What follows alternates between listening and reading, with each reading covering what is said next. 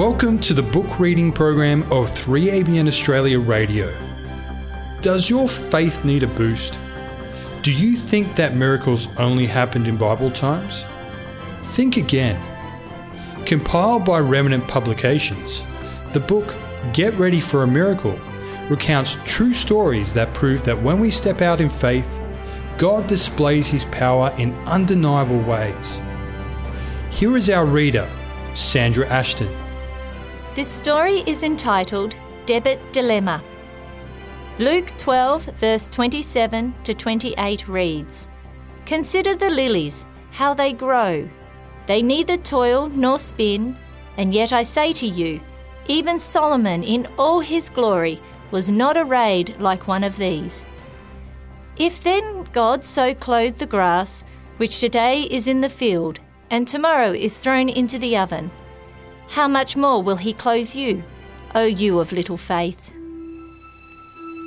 What would we do? I had a speaking engagement, and we would be flying in a couple of weeks. Our planned itinerary required a car rental. Our dilemma was that we needed a credit card to secure the rental, but we did not have one. We had a bank card that could be used as a debit card, but the car rental we needed to use did not accept debit cards. They required a credit card. We had prayed and explored every option, but had no solution. Satisfied that we were about God's business and trusting that He would provide, we boarded the plane. Having retrieved our bags, I told my husband Ray I would stay by the luggage claim while he went to rent the car.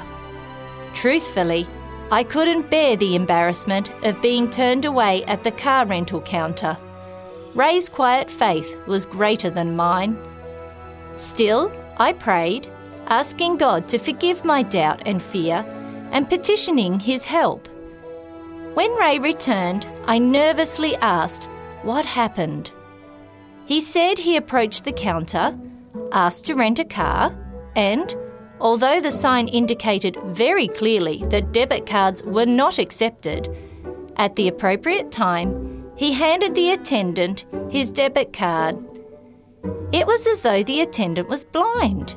He took the card, processed the rental, returned the card, said thank you, and gave instructions on where to pick up the car.